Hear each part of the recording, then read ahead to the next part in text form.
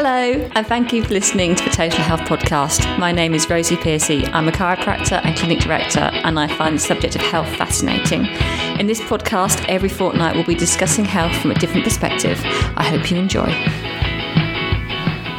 Hello, welcome to the Total Health Podcast. My name is Rosie Piercy, and I'm here today with Ben Frederick. Hi, Ben. Hi, Rosie. How are you? I'm very well, thank you. How are you? I'm good, thank you. Actually, this is a complete lie. We've both got sore throats because it's December. Yeah. And we're not feeling ill. We just got that sore throat thing that's going on. Oh, no, I am feeling ill. Okay, Ben's being a very brave person doing a podcast. Oh, very brave. And I also have to say thank you for Ben, because this is the second time we've done this, because I accidentally lost about 20 minutes of the last one in some kind of editing nightmare. So thank you, Ben, for coming back on the podcast with me. No problem at all. Happy to talk to you for an hour. But not for an hour and 10 minutes. Not for an hour and 10 minutes, so that'd be dreadful. So, Ben, you do neurokinetic therapy. Mm-hmm. What is that?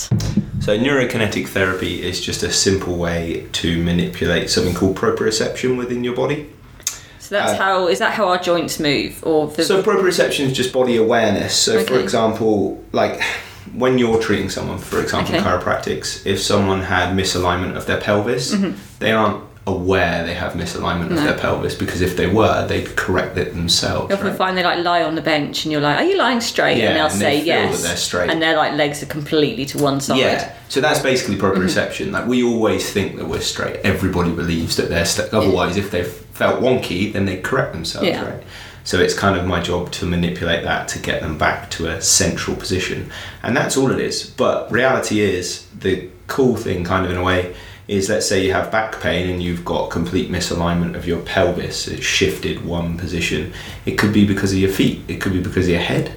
And so we kind of look at everybody as a whole, as opposed to thinking, all right, this person's got misalignment of their pelvis, let's put their pelvis back into place. Which is essentially what we're looking to do, but it might not always be the pelvis. But you're looking for so it's in a way, I often think, and we've discussed this before, haven't we, that in a way chiropractic and neurokinetic therapy, we have a similar outlook. Even if people come and say, my back hurts, we often won't just focus on the back. We look at everything to see what's causing it. But obviously I think we correct it in different ways, so I'll often use adjustments. Yes. But you don't do a handle adjustment in that way. No. I mean, so with neurokinetic therapy as well, to do with proprioception, we're always looking to even out mobility and stability. Mm-hmm. So it's kind of like yin and yang. I don't know why I have to do hand movements when talking about this, because obviously no one can see me talk. But it helps. You're always looking for balance. Yeah. So a joint could have too much mobility in one sort of plane of motion, but too little stability in another,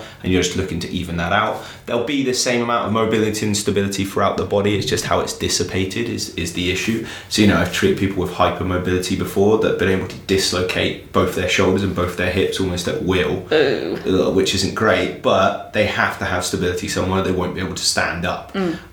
So a great example of that is this year I was treating someone who could dislocate both of her shoulders. Again, she was starting to do some weight training, and each time she just couldn't stabilize like a row because her shoulders would just dislocate. And her spine was just the most rigid spine ever. Like all the muscles that stabilize her spine were just so rigid. So basically what we had to do over our sessions was mobilize her spine, give her plenty of mobility exercises for that, and create stability at her shoulder joint. So just creating stability in that scenario at her shoulders would have not been enough, and that's obviously what she was looking to do, but we had to find where it was that she was overstable, and that's the case for anybody, no matter if they're hypermobile. I think so, otherwise you get people who are half better. Yeah, almost. Not quite. It's just trying to exaggerate the point that no matter how mobile, flexible you may feel, there will be other areas that have to be overstable, because they have to be. Otherwise you wouldn't be able to stand up if you had no stability. Yeah. Does that make sense? Yeah, no, it does. I guess I have that sometimes when people maybe I'll treat them for neck pain, and as their neck gets better, their back starts hurting. Yeah. And they'll go, oh yeah, I remember years ago before my neck hurt, my back was really bad. And it will be that they've stopped using their back to turn, so they're using their neck to turn more, kind of thing. And so we're very good at monotasking, aren't we? So we're very good at, it's like anything in life. If you have a problem and then a bigger problem arises, you focus on the bigger problem, and then when the bigger problem might be resolved, the problem that seemed minuscule in comparison to the big problem is now a big problem because it's bigger than other problems you may have. And it's the same with pain, essentially. Is if one area of pain is yelling the loudest, that gets all your attention. If that becomes resolved, things that perhaps had taken a back seat become unearthed. Exactly. Yeah, so you kind of have to work through the system. So what do your patients have to do? Do they have to do exercises, things like that? So when people come in, they always have an initial consultation where we have to go through all of their medical history just to make sure there's no red flags, so nothing that I can't treat or nothing that seems a bit sinister to me.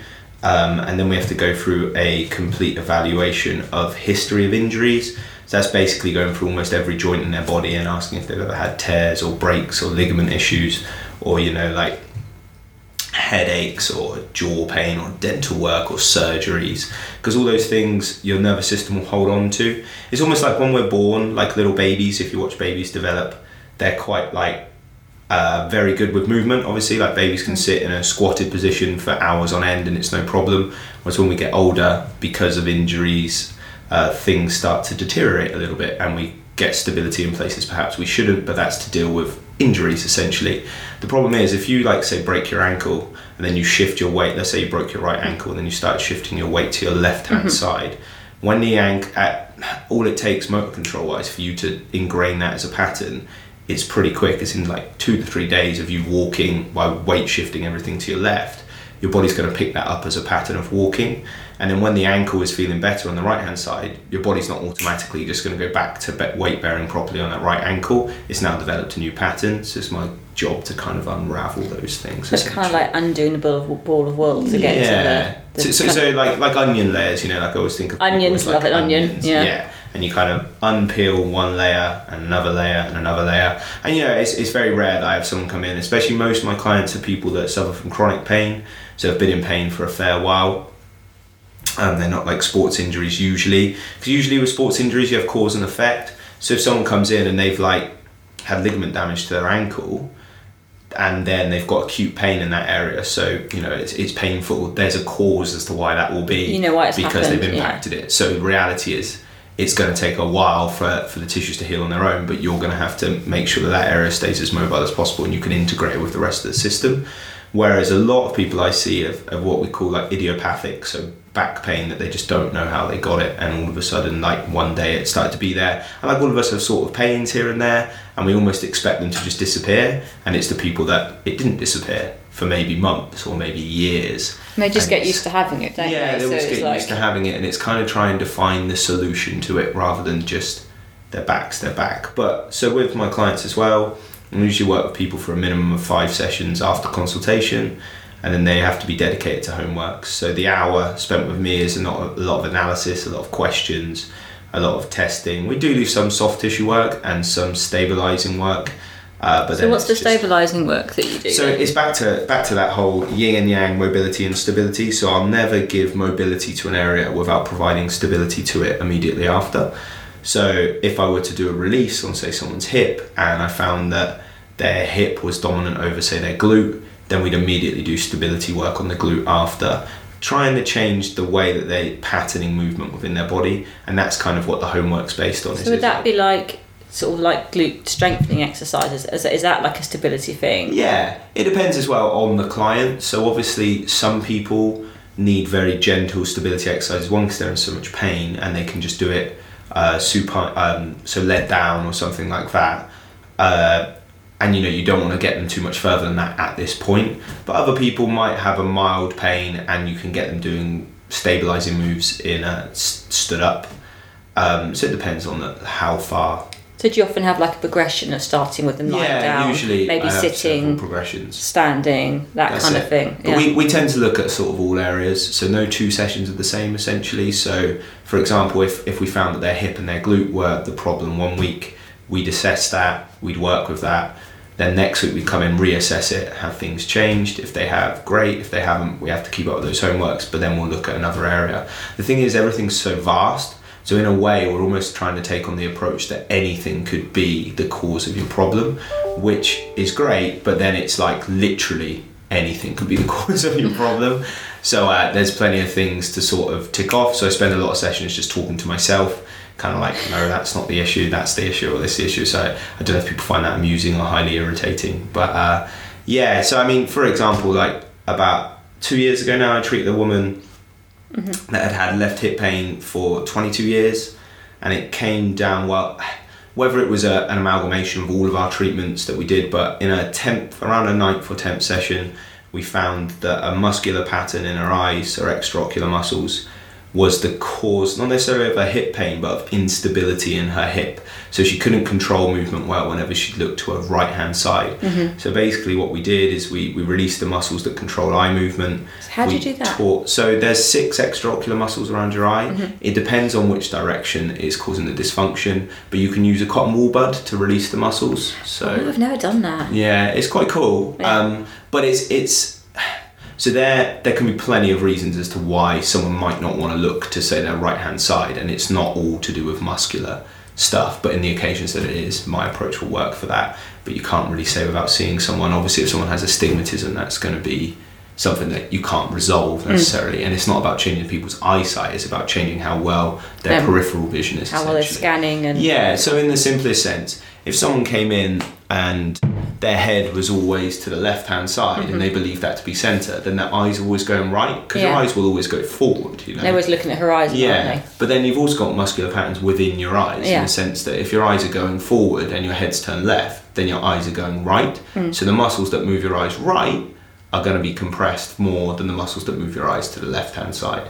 And then in a simple sense, if the eyes are the major thing, if you sorted out the muscular pattern, say, in the eyes that were overworking to look into the right, then it could just change everything in centre. However, it can be the neck is the thing that's driving that, you know, it's just... Or you might have all and maybe a bit of a jaw TMJ problem going. You're kind of... Yeah, exactly. So you're kind of like trying to cross off everything. There's never usually one major thing. But with this particular lady, when we did her eye work, she had like a pain-free Christmas for the first time in like 22 years. That's quite amazing, isn't it, really? Which is pretty cool. And she must be really happy.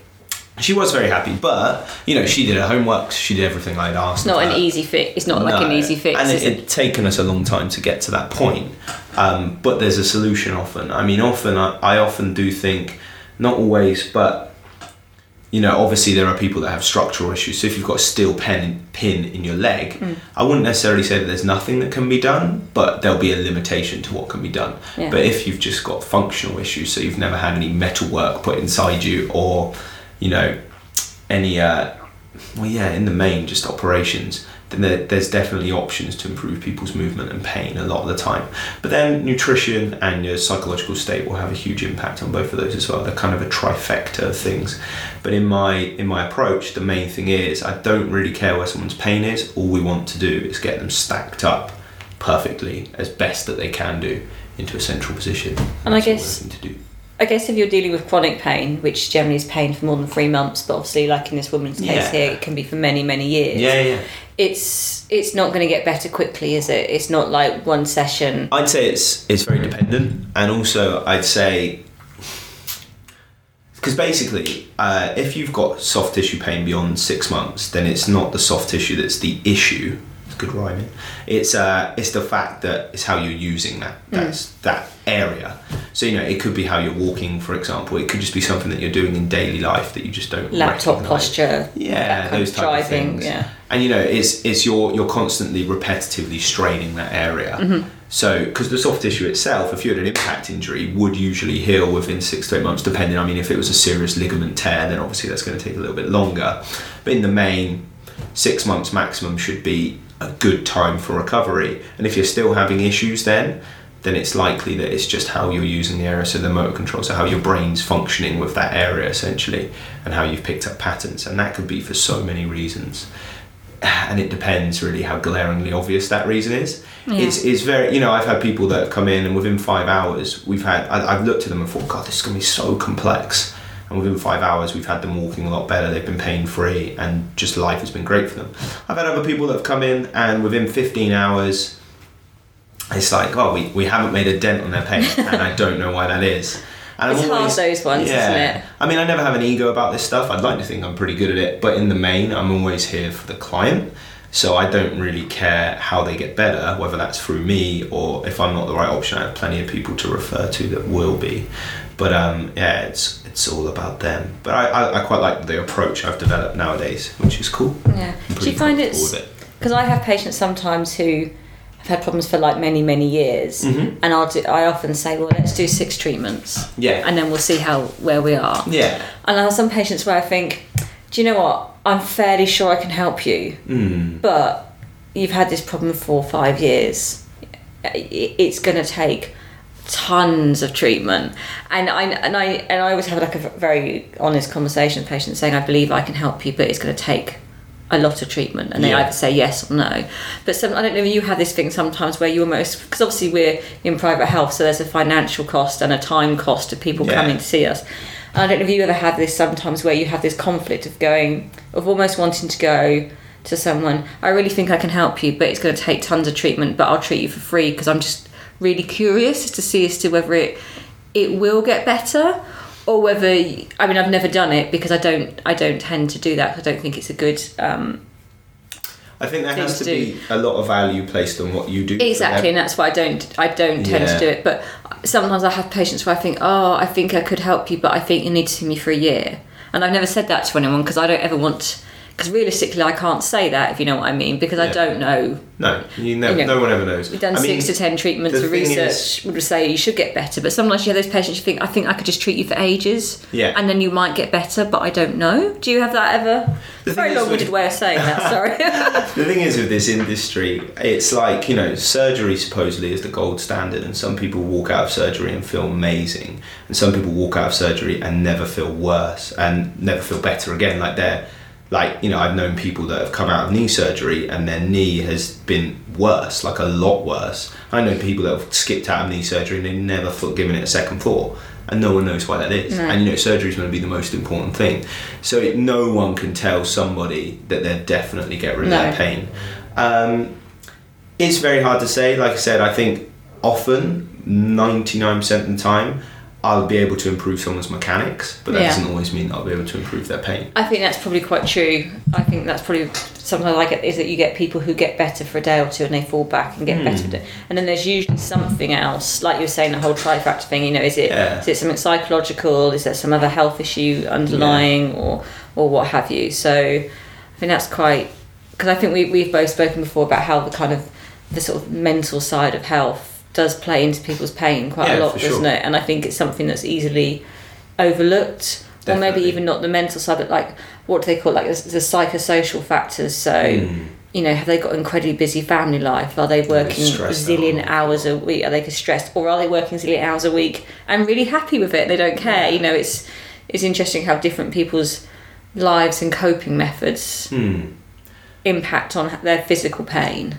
What I would say with all approaches, or every approach I've looked into anyway, is at the end of the day what they all come down to in the main is moving better, like attempting to move better.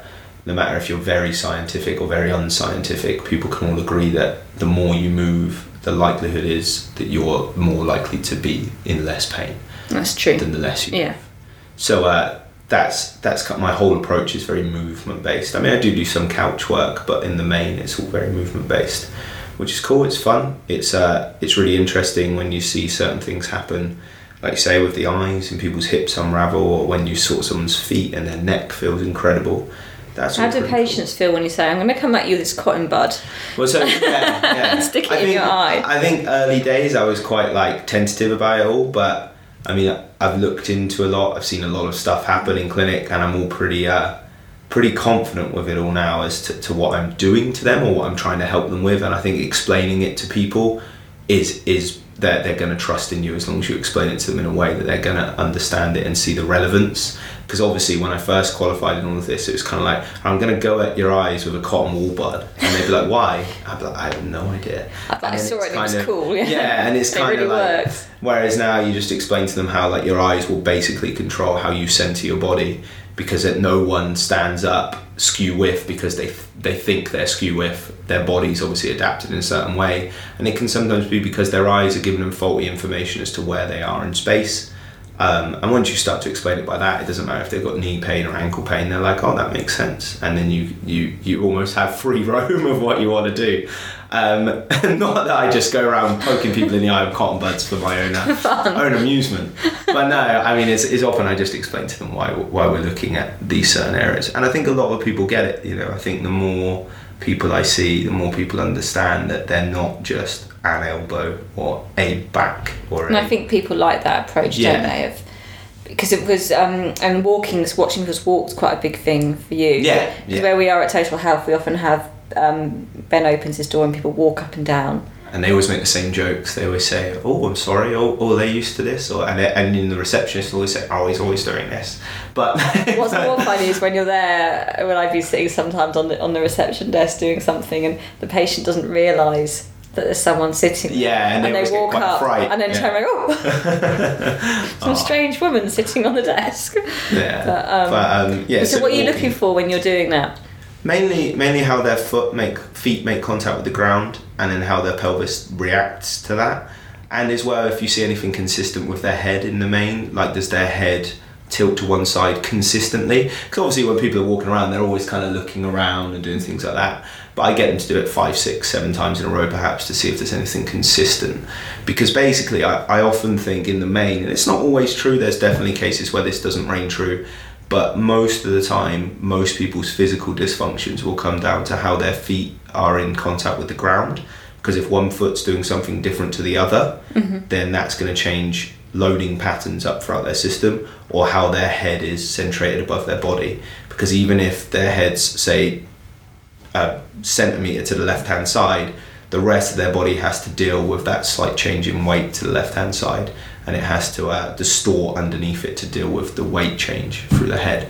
And those two areas, in the main, I'd say probably 70 to 80% of the time, if you can get those two things right, and the head in the right place when walking, and making them aware of where a neutral stance is, and you can get their feet to move correctly, then that will solve more problems than it wouldn't. However, I mean, obviously the foot has, I think it's 26 joints in the foot alone, so it's hardly quite complex. Yeah, it's hardly like getting them to all articulate at the same time in the right manner is an easy thing to do. But another thing I do is anatomy and motion, which we haven't mentioned, which is basically a breakdown of the gait cycle or walking. Okay. And that kind of looks at all the joints individually and how they articulate with one another, and how they articulate with one another throughout the gait cycle throughout walking, which is really, really useful. So I use that approach an awful lot, that's quite interesting. Cool. Yeah. Do you look much at leg length differences or not? No, so... Because chiropractically leg length is a thing that, I mean, I don't look at it massively. It's something I think maybe some of us are trying to get away from because it's so subjective. That's the thing. I mean, I always say to patients, particularly those who've been told I've got a leg length difference, and some people have, but usually, I mean, having a proper anatomical leg length difference where one leg has grown longer than the other is quite rare. Yeah, and often people are aware of that or have been told of that because they would have had it either from birth or through developmental stages.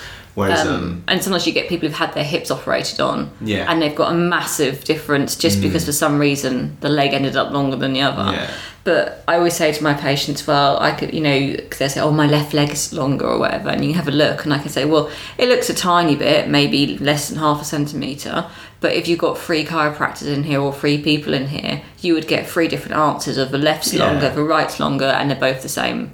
I tend to do all my assessing through movement and make it through their feeling, because at the end of the day, everything's really about how the client feels, isn't it? So as opposed to perhaps if you looked at static assessments where you'd say, oh, your pelvis is anteriorly tilted or posteriorly tilted, so going forward or going back, I'll get someone to anteriorly tilt and then posteriorly tilt, and how does that feel? And if it doesn't cause them any pain, but they're having back pain, then I won't necessarily strike that off the list as if there's no problem there, but I'll probably think that there's bigger areas that need to be looked at first off. And so I mean, I do use markers, I do static stance assessments when I feel necessary, but in the main, I try and get people to move and tell me where it hurts and can we get it to hurt less when they're moving, essentially. Because I think, like you say, it makes it less subjective in the sense that really all it is how they feel, isn't it? That's all that you're looking to change is how someone's pain is, essentially. So to say that they have a leg length discrepancy and then you resolve that through nothing but, like you say, just your analysis of that, and then they come back and there's no change in their pain, but you might be like, oh, I think it's a bit better. It doesn't really... No, it's a bit kind of... No. Whereas I'd rather just see how they move. Movement's kind of my big thing, really. Movement is key. And you've had a bit of a Facebook post that's gone around the world. A viral Facebook viral Ben. Yeah, I was a world-renowned therapist. A guy called Phil, who is quite funny actually, because one of my other clients was like, why don't you put up all the pictures that you have of people? Because I often take pictures of their first session and then we mark it as progress. But reality is, you know, without a keen eye on a lot of these things, you might notice a slight change in like hip height. It kind of would bore people pretty quick, but this guy's changes. And also, not everyone wants their pictures. Also, not obviously everyone wants their pictures. Obviously, you've got Phil's consent to yes. Oh, yeah. No, he's well aware that he's world famous. But so with Phil, for example, like it was such a drastic change, and we got there pretty quickly as well for what we did, and it was just pretty incredible. So thought that they were well worth posting, and got messages from South Africa. From America. I had someone from New Zealand contact me. Just unfortunately I can't be to all those places unless they want to pay for some plane fees, in which case if they're listening I'm more than happy to go there, but it was more just to ask what I've done. And some of them were other therapists who are in the same circles, and some of them were people that were just needing some hope, I suppose, which is nice in a way, because they're going through the same thing and been told that they had no hope, which is kind of sad. Do you find you get patients, because I often have patients coming to me saying, I've seen blah blah blah blah blah blah, and I didn't want to come to a car, or maybe not didn't want to come, but you're my last person I've come to. Yeah. Do you get a lot of that kind of thing that they've been through? I'd say that's pretty much my main thing. The thing is as well, like a lot of people hold on to comments that they've got from others in places of hierarchy, you know. So, you know, some people will go to, say, their doctor or someone that they perceive to be in a place of knowledge. And I've had people come to me and their doctors, and this isn't to brand doctors in a bad way, because obviously some doctors are incredible. It's like any profession. Some are great, some are not so great. But I've had people come to me and say, oh, my doctor's told me I have a rotator cuff tear. And I said, how did they tell you that? Oh, they watched me do a couple of movements. And I just don't see how that's possible, how they could tell them that. But then the client all of a sudden, or the person, not client, person, is kind of like, oh, I've got a rotator cuff tear, and that's how they start to define their shoulder issue, and that's where a bit of a problem arises, because they might not have it at all, and they might have something that's relatively simple to diagnose and sort out, but instead they're kind of there thinking, becoming more and more guarded about this because their doctor told them X, Y, and Z, you know. And it's kind of, it can be a bit sad sometimes. But I like to try and inspire hope with people in the main.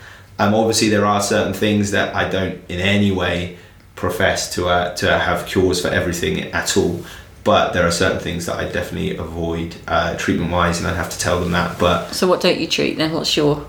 Do you have like a top 10 or something? No, nothing like that. Going, it's just you know, like red flags, things that perhaps you'd find unsettling, like and if they haven't had them checked out, because you know in the main most people have been and had an MRI and an X-ray and they've got all clears on a lot of things, so you know that there's no like tumours or there's no like anything major outside of their pain essentially. So just little things like that they might not have checked out that would unsettle me slightly, that I'd be like, oh, you gotta go get that checked out first off. But I'm always willing to give pretty much anything a go, because like I said, I've seen some incredible things happen, and I've seen some very unmiraculous things happen in part of my journey to this point, and I'm sure that will still be the case going forward.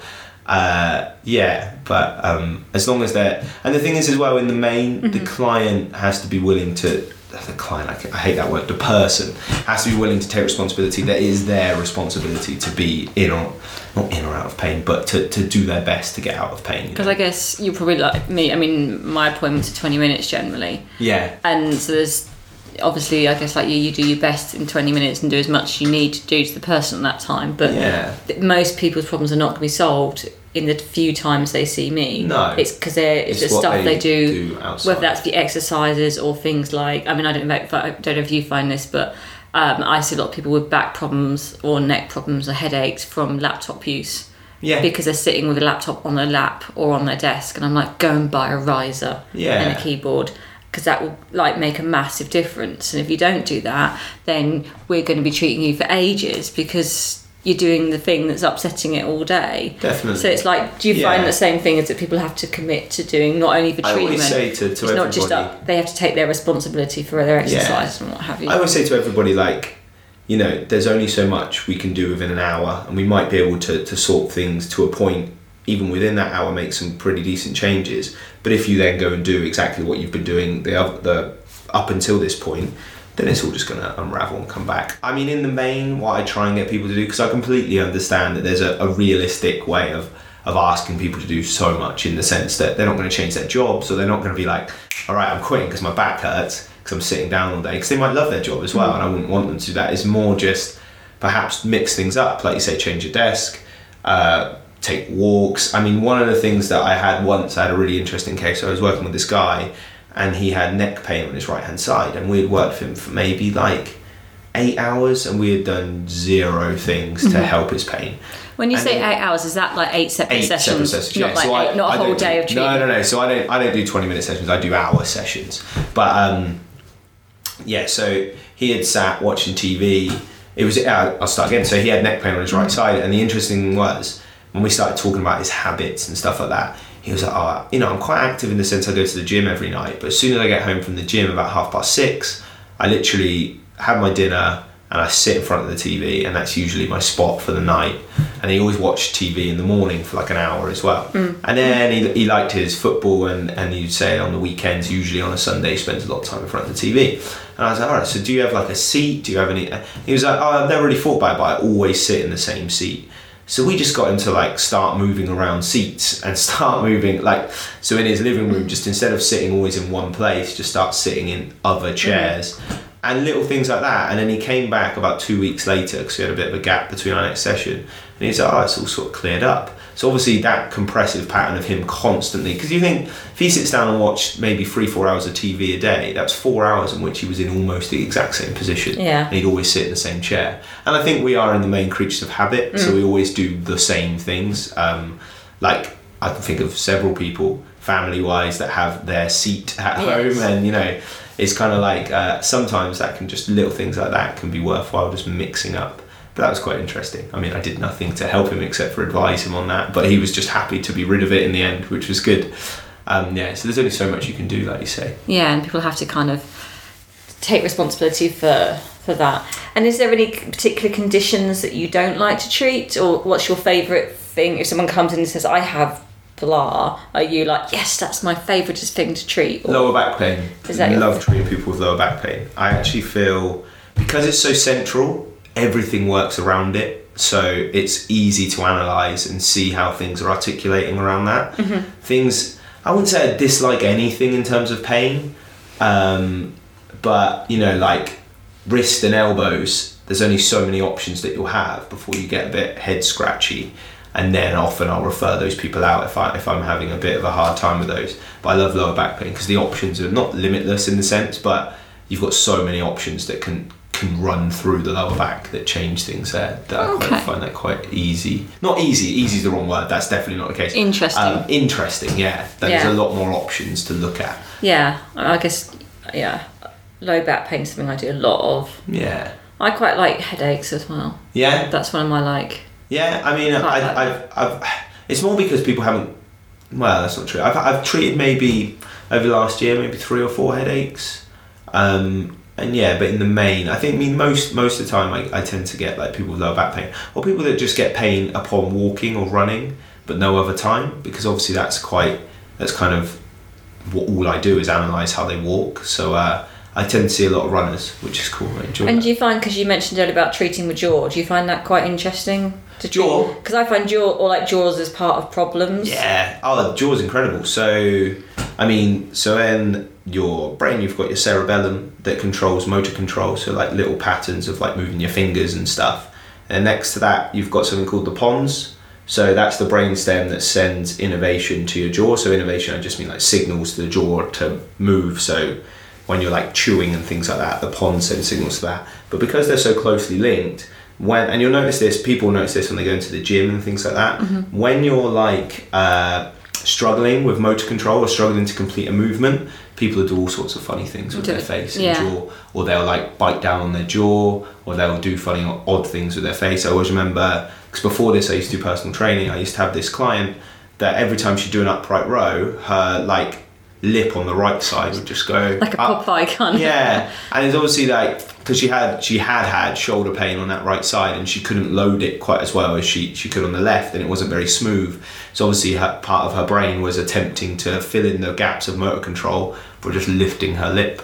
So because we've got so many neurons around the jaw, so it can change like everything. Like I mean, years ago, one of the therapists here, Anne-Marie, she had a jaw issue that basically she had back pain, I think it was, and she could do a certain movement and it really hurt her back, and as soon as we got her to shift her jaw to the left, then it just wouldn't hurt. So we just worked through some muscular patterns there and it all unraveled, which is pretty cool. So so jaw can change a lot of stuff. Plus it is a place of tension when you're stressed out as well. You know, people always go there. I see people all the time that I grind my teeth at night. Do you grind your teeth or clench your teeth? Yeah, that's it. Yeah, no, I quite like it and people are always very surprised. Yeah. When you say, just go have a look at your jaw now, and they're like, what? When it's on my intake form, and they're like, what's dental work got to do with anything? It's like, the jaw, and I always tell them that little story there that I just said. But it is quite interesting. I love the whole holistic side of everything, like how everything can alter everything. Because as well, the jaw centrates your cervical spine, so C1 and 2. And basically, if you've got misalignment of your jaw, you're likely to have misalignment of your cervical spine, which in turn, because in the spine, for every reaction, there has to be an equal and opposite reaction. So then you start to build a picture of how things can become quite holistic quite quickly. Because if you have misalignment of the jaw, then you're going to have likelihood misalignment of your cervical spine, in which sense you're going to have likelihood of misalignment of your lumbar spine. Because if you didn't have, if one thing didn't compress at the top and then another thing compress at the bottom, then you'd be misaligned.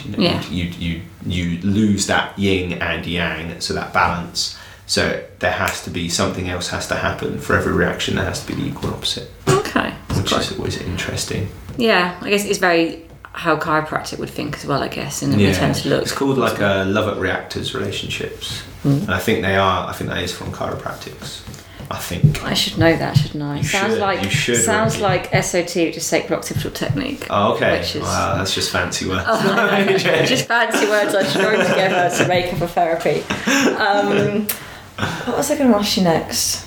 So do you find using, because you said you've got the neurokinetic therapy and anatomy and motion, do you use those together on one patient, on the same patient, or do you use one rather than use it as part of a toolbox kind of thing?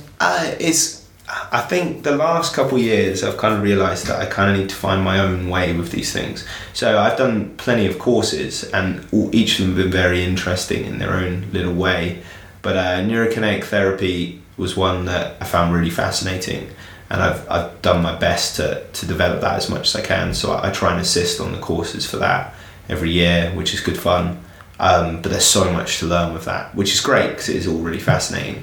Anatomy and motion, I took it about 4 years ago, maybe 3-4 years ago, and at the time I don't think I appreciated the value of it. But over the last year, maybe 2 years, I've really studied it. So a guy called Gary Ward and his right hand man called Chris, but I can't even attempt to pronounce his surname, they have like a database of loads and loads of videos, and that's been really useful for me since I signed up for that.